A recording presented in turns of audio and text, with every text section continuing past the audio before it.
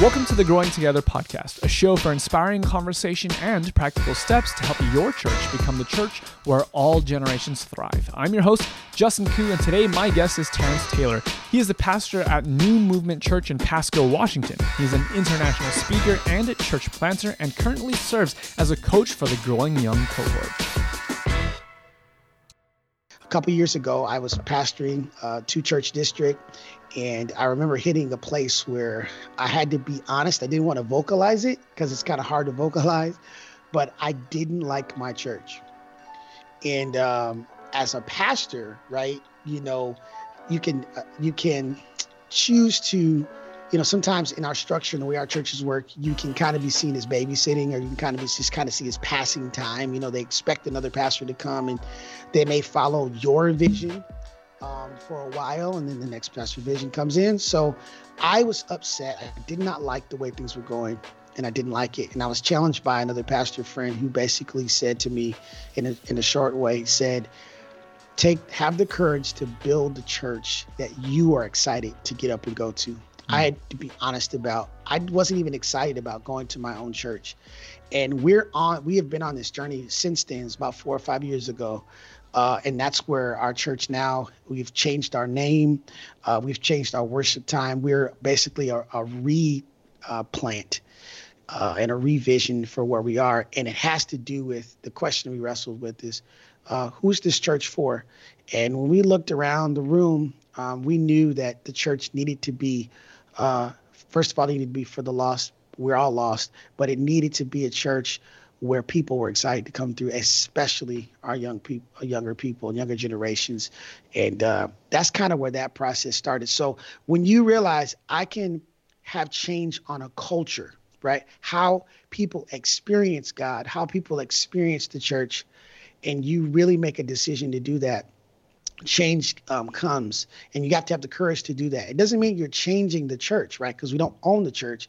It doesn't mean that. It just means the version of church that's here. So when I think about people who I grew up with, young people that left the church, which with good reason. Sometimes I feel like, Justin, you got to leave the church to find God. And people left the church. And I always thought about, well, if they wanted to go back, what church would they go to? And I thought about some random church, in the middle of somewhere. And here's this young adult who's like, all right, I'm going to come back. And what church do I want? Would they want to land into, right? Like, what would be the ideal church? And so our concept has been, let's be that church that regardless of where they were, what they were going through, when they came, we were the church that was like, some parent was like, thank God you're there. And so, yeah. The first story that kind of jumps to my mind is the idea of like the prodigal son, right? Like you have this home that is kind of built to raise and make sure that these children are doing all right. But then eventually one leaves, but what are we doing right now to make sure that they're feeling welcome? And I think sometimes maybe we're more interested in making sure that we're being taken care of, that we're being ministered to, that the styles and culture is something that suits us. But the reality is that everything that the Father has is already ours. And so why aren't we excited about, why aren't we looking for our wayward brothers and sisters? In your experience, what have been some of the changes that you've implemented that have been really appealing to these prodigal sons and daughters coming back home maybe for the first time? Man, that's a great choice of story, because that is really kind of the heartbeat of where we've been for the last 2 years, that particular story. Oh. And we have decided we're not going to be the older brother. The interesting about that story is the older brother left too. He just never left the house, right? Because the text says that they both got an inheritance. Yep. If you go back and read it, they both got it. Yep. The older brother didn't have the courage to leave. He had already left in his heart, but he just didn't have the courage to leave. So we have said, when we looked at the story, the positionality in that story is, we said, we are the servants. Wow. Right? We're not going to be the older brother. We are going to kill the fatted calf. And we always have this playful image of Bruno Mars on 24 Karat Magic, right? With all the chains and the slippers and everything. And we say, our job is to throw a party every weekend. And Ooh. when the son comes home or when the daughter comes home, our job is to prepare the fatted calf. Our job is to put the slippers and the robe on them. And that's what we've changed. That's the I can't say it. The prioritization that needs to change. We're not the older brother complaining. Why is everybody rejoicing? Because they're not playing my favorite song. We don't care about your favorite song. It's true. The more churched, like deep seasoned church people are uncomfortable with what we're doing, the closer we know we're doing the right thing. Because we tell them it's not for you. We're not doing me, we're doing we. And we are preparing the fatted calf every week. And that's that change and that shift. I remember, never forget this teenager, 15, and she comes on her own with her boyfriend.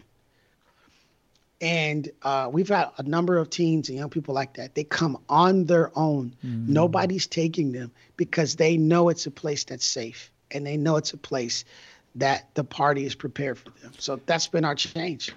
That is awesome, man. If church was this kind of party mentality, bring out the fatted calf, bring out the gold chains and the slippers, like we're going to have a good time because you matter. Like already I'm more drawn to that type of an experience. I have to imagine, however, like you're saying though, a lot of the kind of the faithful, vanguards of the faith, they may not be so excited about that. They might not be so, gung-ho about the idea of turning church into a party. So I know that you're speaking somewhat symbolically, but can you kind of paint that picture of what does that actually look like for a church that is prioritizing the prodigal, prioritizing young people, throwing this party? What does this actually look like? I'm sure there's not actually gold chains. There's not actually a fatted calf, whatever the case is. So walk us through a little bit more of what that looks like and sounds like and feels like. Right. Well, it starts with, first of all, being the lost son. It starts with remembering what it felt like to be in eating the pig's food. And the interesting thing about eating the food, it awakened for the lost son what he was used to and the food he was used to. And so what it looks like for us really is everything in that story where the father is outside waiting. We know that someone's experience, especially a young person, starts in the parking lot. I mean, even if not just the physical parking lot, but the digital parking lot, right? Everything that someone sees, to have what we've created is windows into our congregation, right? Where people can see and look in, don't have to walk in, but see and look in and know. Because we know, research says when people pull up, they know. It looks like making sure that first of all, we know what it feels like and remembers what it feels like to be lost. And we know what it feels like to be redeemed, and to visualize every single person is somebody's person. I've been in churches where I've been ignored. I've been pushed aside. It's been a party. It looks like from the door, from the parking lot to the door, we don't allow people to have tag on tag conversation. In other words, if you're serving on a team or you're in the welcome, because our guest service is really important, they can't talk to each other. Like, they know that. We don't talk to each other. The most important person in the room is the person coming in. And it really starts from there. It's practically looked like a change in our service. As I mentioned, our service time is 1 on Saturdays. And part of that came from, I had 2 churches, which is very odd, right? And in any other church context for a pastor to have 2 different churches. And so knowing that we could pick a time where I could be present, because that was important. But also 1 o'clock is just a better time. Yeah. Don't got to wake up so early. It's just a better time. Right. You got to wake up early. People eat breakfast. They have time with themselves, families and themselves. And then, they come a little bit later. So practically it looks like how we treat people that come in, what our service time is. And look, our service time is 1 hour. Now, this is historically a Black church. We'll just be honest about this. This has those roots. So for me to preach in 25, 30 minutes is a struggle. That's a miracle every weekend. It's a miracle to do 1 hour. But we had to make those changes. So it meant changing our hearts first, changing our minds, and then everything else changes. Our name was Pasco Ephesus Seventh-day Adventist Church. You couldn't spell that. I could give you $20 to spell that. It'd be hard to spell, let alone hard to remember, let alone hard to type in Pasco Ephesus, whatever. So a name change. It looked like taking out the pews. all of those things, where what people see on the back end is that's what you did as a gimmick. No, that's not what we did as a gimmick. It came down to the core, saying, what do we say is important, and really figuring out those values. And then from there, seeing people the way God sees them and say, we're going to love them back to life. That change has been what's made the changes. So it's been practical of saying who's important, and how do we show them how important they are. I love that. I love that you're not just about finding the next gimmick, the next cool song or instrument that you can include in your worship, but it's going down to the heart level, which I'm really curious about, because as you started off saying that this church at its core, when you first started, at least your perception of the church, right, was that this is not a good church. This is not even where you want to attend as a parishioner, much less as a pastor. So how do you go about this process? Because so many churches, I think that like so many people feel, this is my church. My church is the one that they don't care about young people. We're only caring about our own rules. We are the older son. We're not interested in throwing the party. In fact, we kind of get upset when people start throwing the party and celebrating. So what does it look like to begin to unroot some of those unhealthy ways of thinking? And what does it look like to get to the point where, even right now, you were talking behind the scenes, your church is doing well so much to the extent that you're like, let's make another one just like it. Let's plant another church with similar DNA.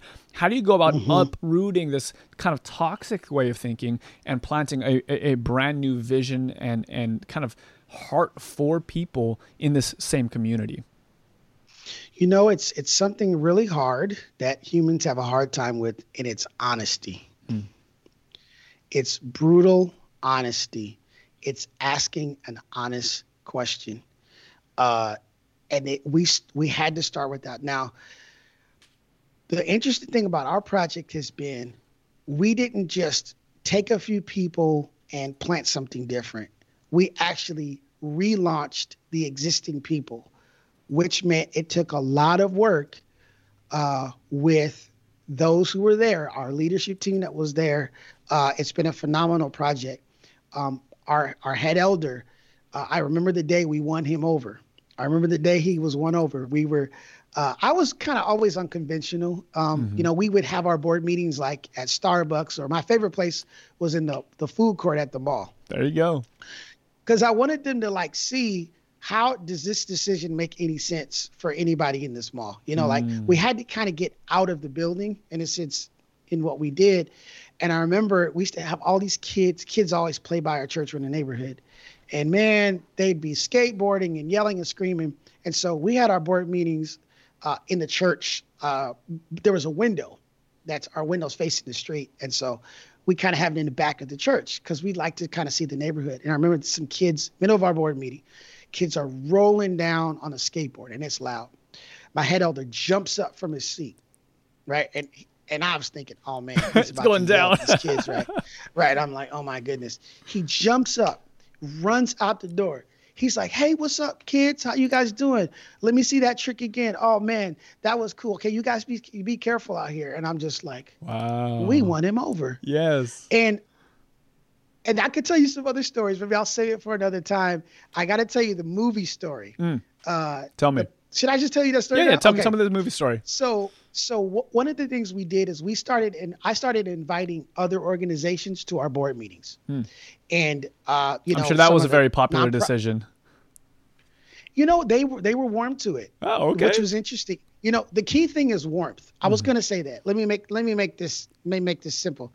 As a simple strategy, what I love that Growing Young teaches is warmth. The people are attracted to warmth and warm people. A lot of what people see as resistance really is a lack of warmth, and they have forgotten what it felt like. So I'm going to tell you this popcorn story in a second. I got to tell you this other story. One of the things we started to do is to terrorize our older people. We terrorized them with love. Okay, thanks for the clarification. Yes, I would call one of our sisters and say, hey, listen, I need you to prepare a meal for like 10 people. And I knew 20 people were going to come, right? 10 people, and we need you to come. They need to come over to your house on a Friday night, Saturday night. Okay, right? This is people who are resistant to change.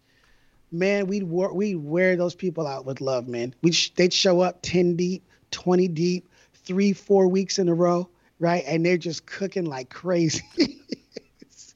But what happens is they're warming up to these young people, and these young people are warming up to them, right? And they're seeing the life because I realized a lot of these older people were grieving the loss of their own grandchildren that weren't in church, and they were grieving the separation, and their heartstrings needed to be reconnected. So that warmth got contagious, and we started with that. So we partnered with the Children's Reading Foundation, who were giving out free books for Christmas. And what we said is they wanted to do like a Scrooge theme, a Christmas theme. I said, well, why don't we host a movie, right? You can give the books away, and we'll ask the neighborhood people to come. So I told them yes before I really asked the church. And then I came to the church, said, we got this great opportunity. They were like, yeah, great. And so then they're like, well, I said, well, where are we going to play the movie? And somebody says like, well, we got to play it in the fellowship hall. I was like, yeah, but the fellowship hall doesn't have that good of sound as the sanctuary. And the fellowship hall doesn't have a bigger screen as the sanctuary. So they're starting to get to the point that I'm suggesting we play this movie in the sanctuary, right? Thus, you notice I said the word sanctuary. Right. And of course, the argument was, well, we can't do that. That's holy. I said, well, the whole church is holy. So if we can do it in the fellowship hall, we can do it in here, right? Wow. Okay. We got through that. And then I said, well, they're going to make a mess. There's going to be popcorn everywhere. I said, we can clean up the popcorn. Let's just give it a shot. So here we are. We're playing Scrooge. We're not playing, the Little Lamb or something like that. We're playing Scrooge. 75 people from our community show up. Wow. Never been in the building. They show up. There's popcorn. There's drinks. Nobody spills any popcorn. And the church is fine. But that moment was so contagious, Justin. That felt so good for them to create warmth for people. It warmed themselves. And so we call it experimenting in the margins. I was experimenting in the margins a little bit, but over time, with the dinners and things like that, it just began to build that warmth that is needed. As you asked me, the first step, long answer, but the first step is the honesty about the need for warmth and creating it.